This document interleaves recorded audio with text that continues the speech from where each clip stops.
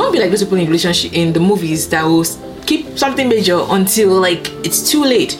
There will be so many chances to say it, and then something will just happen. Like, you should make time for important conversations. How much of your past should you share with somebody that you're thinking of getting into a relationship with, or somebody you want to marry? I think that the answer is it depends, and it depends on what we just said, the commitment level, where you're at, and whether you're getting married or getting into a relationship. What you share is different. There are things like debt, known fertility issues, physical, mental illnesses that run in the family that you need to share, because if you're merging lives with somebody, it impacts their life. But when you share it, is really dependent on how much of the commitment you have in that stage of the relationship. But the option to not share, I don't really think is there, because I don't know how you can say you love somebody and then intentionally keep away information from them that could affect the quality of their life and your life as well in the long term, whether for good or for bad. Serious money is also some news that you need to share if you come from serious money. But when you share it, is dependent on how much of a commitment you've had. So we're just going to chat about the different stages. What kind of information do you need when you're just trying to decide, when you're screening them and saying, of all the men in the world, of all the women in the world, why should I choose you? Do we get along enough to really get into a relationship? And then there's information you need when you're merging and coming together to form a life together. There are levels to this, so let's just chat about it. So at the talking stage, you barely know each other. Your first assignment is to really decide, do I even want to be in a relationship with this person? And you do that by teasing out pieces of information. At this point, you're gauging things like character, what motivates them, what excites them, how do they treat other people, how do they spend their time, what's their life like, and what's their level of maturity, what's their reputation in the streets. These are things that you're just gauging to say, do I want to be with this person? You're also gauging things like shared values. Okay, if we say we're both Christians, what does that actually mean? What's our level of commitment to the church? Do they attend church at all? Why not? Or why? What's their personal journey in life, and where have they been, and how has it changed, or how has it affected how they're living their lives right now? You're just trying to learn about each other. Can we even be friends? Friendship is like the foundation of things before you even decide if you want to be more than friends. So do we get along? Are things awkward? Or do we just flow? Is it that things were awkward at the beginning, but now we're getting to know each other and things are getting better? All that kind of stuff. Character, shared values, friendship, the core foundation. But there's one other big question that I think should be brought up in the early stages, especially if you're looking for something serious with this person. As people of African descent, even though this is not something that only affects people of African descent, but we're disproportionately affected. Genotype is a big question. If you're a sickle cell carrier, you should know whether the person you're getting into a relationship with is the same, because as things escalate into marriage, having sex, having children, the risk of having a child with sickle cell is there, and you want to be sure that you're making the best decision for you guys. You want to know the information that you have, and it's best to do this thing now, because later down when you say catching serious feelings, it's harder to go your separate ways if that's what's needed to do. So I think that while we're still trying to decide if this person is even for us, genotype should come up in conversation. Yeah.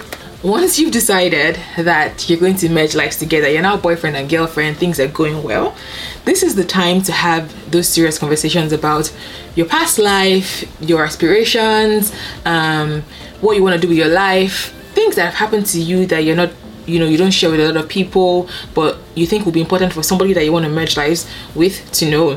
So things you can talk about in your past life can include things that you've gone through, that maybe some difficulties in your growing up, in your childhood, abuse, that affect how you are today, because sometimes you react to things and they're like, what's doing you? And having somebody that you're in a serious relationship with, knowing these things can grow you guys in intimacy, can even help you see what they're able to handle or not, which can further help you decide if this person is worth going the extra mile with.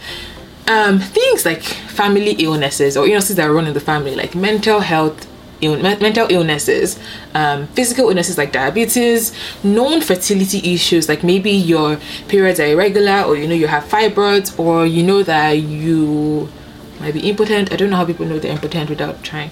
But like if you know anything about things that can affect your life in the future, this is the time to bring them up. If you have serious student loans that have not been paid, if you're reckless with your credit cards in your youth and now you're trying to make up for it, but your credit score is really bad, you should tell them, because in the future, if you're trying to buy houses together, these things are going to come up and it's going to feel like deceitfulness if you did not bring these things up when you could have.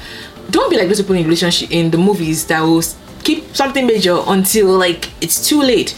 There will be so many chances to say it and then something will just happen. Like, you should make time for important conversations.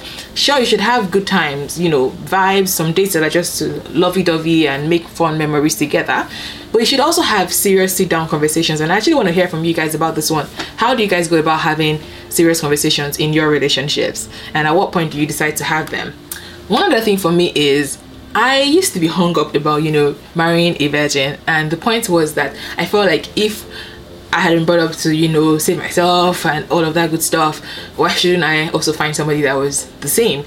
And like earlier when I was single, I started going for all these, you know, relationship conferences, and it kind of came up in conversation with, you know, when it's time to talk about relationships, people have all sorts of questions.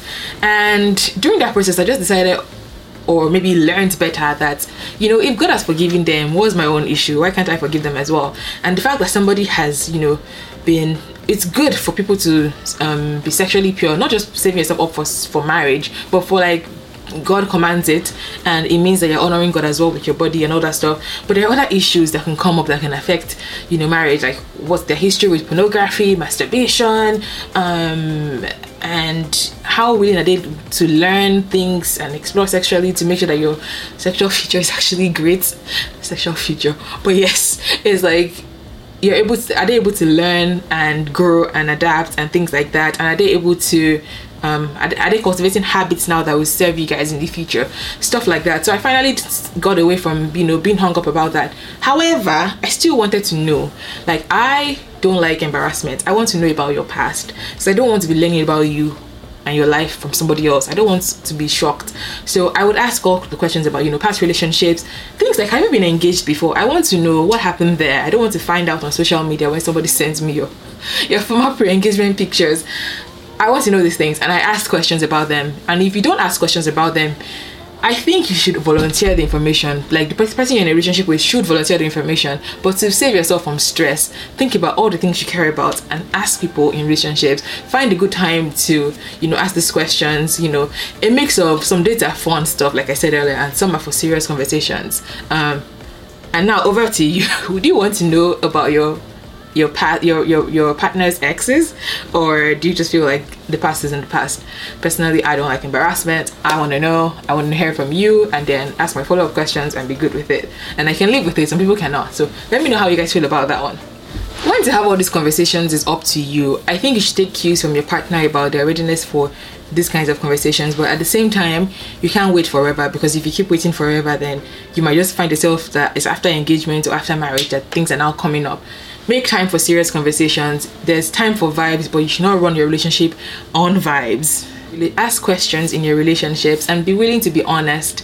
And I hope you're with someone who's also willing to be honest with you as well. You want to be with somebody who is with you, you know, despite knowing all that you've been through, or all that has happened in your life. You don't want to be with somebody who's only with you because they don't know your true story. You might not be proud of all that you've been through, but it's still part of your life. So be honest about yourself and be you. Let them love you for you, not for the part of you that you're presenting to them. I believe that you cannot really love somebody without knowing them. So give yourself the chance to be fully known and fully loved by being honest in your relationships and having these difficult conversations.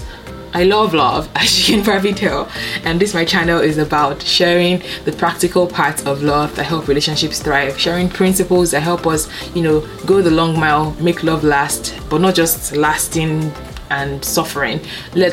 Principles that help us thrive in relationships as we go. So if you're about that life, about love, and you love tips like this, please subscribe, and it really helps my channel grow. So I appreciate everyone who's subscribed. Thank you for joining me on this journey. My name is Fokwe Nkwocha, and there's more of content like this, so stick around and watch more. And definitely talk to me in the comments. Let me know what part of this video stuck out to you, how you approach talking to your partner about their past and exes, and when you think is a good time to bring things up. Plus any other thing you have, I always welcome ideas for new videos and new content. So thank you very much for subscribing and following if you're listening on the podcast. Subscribe!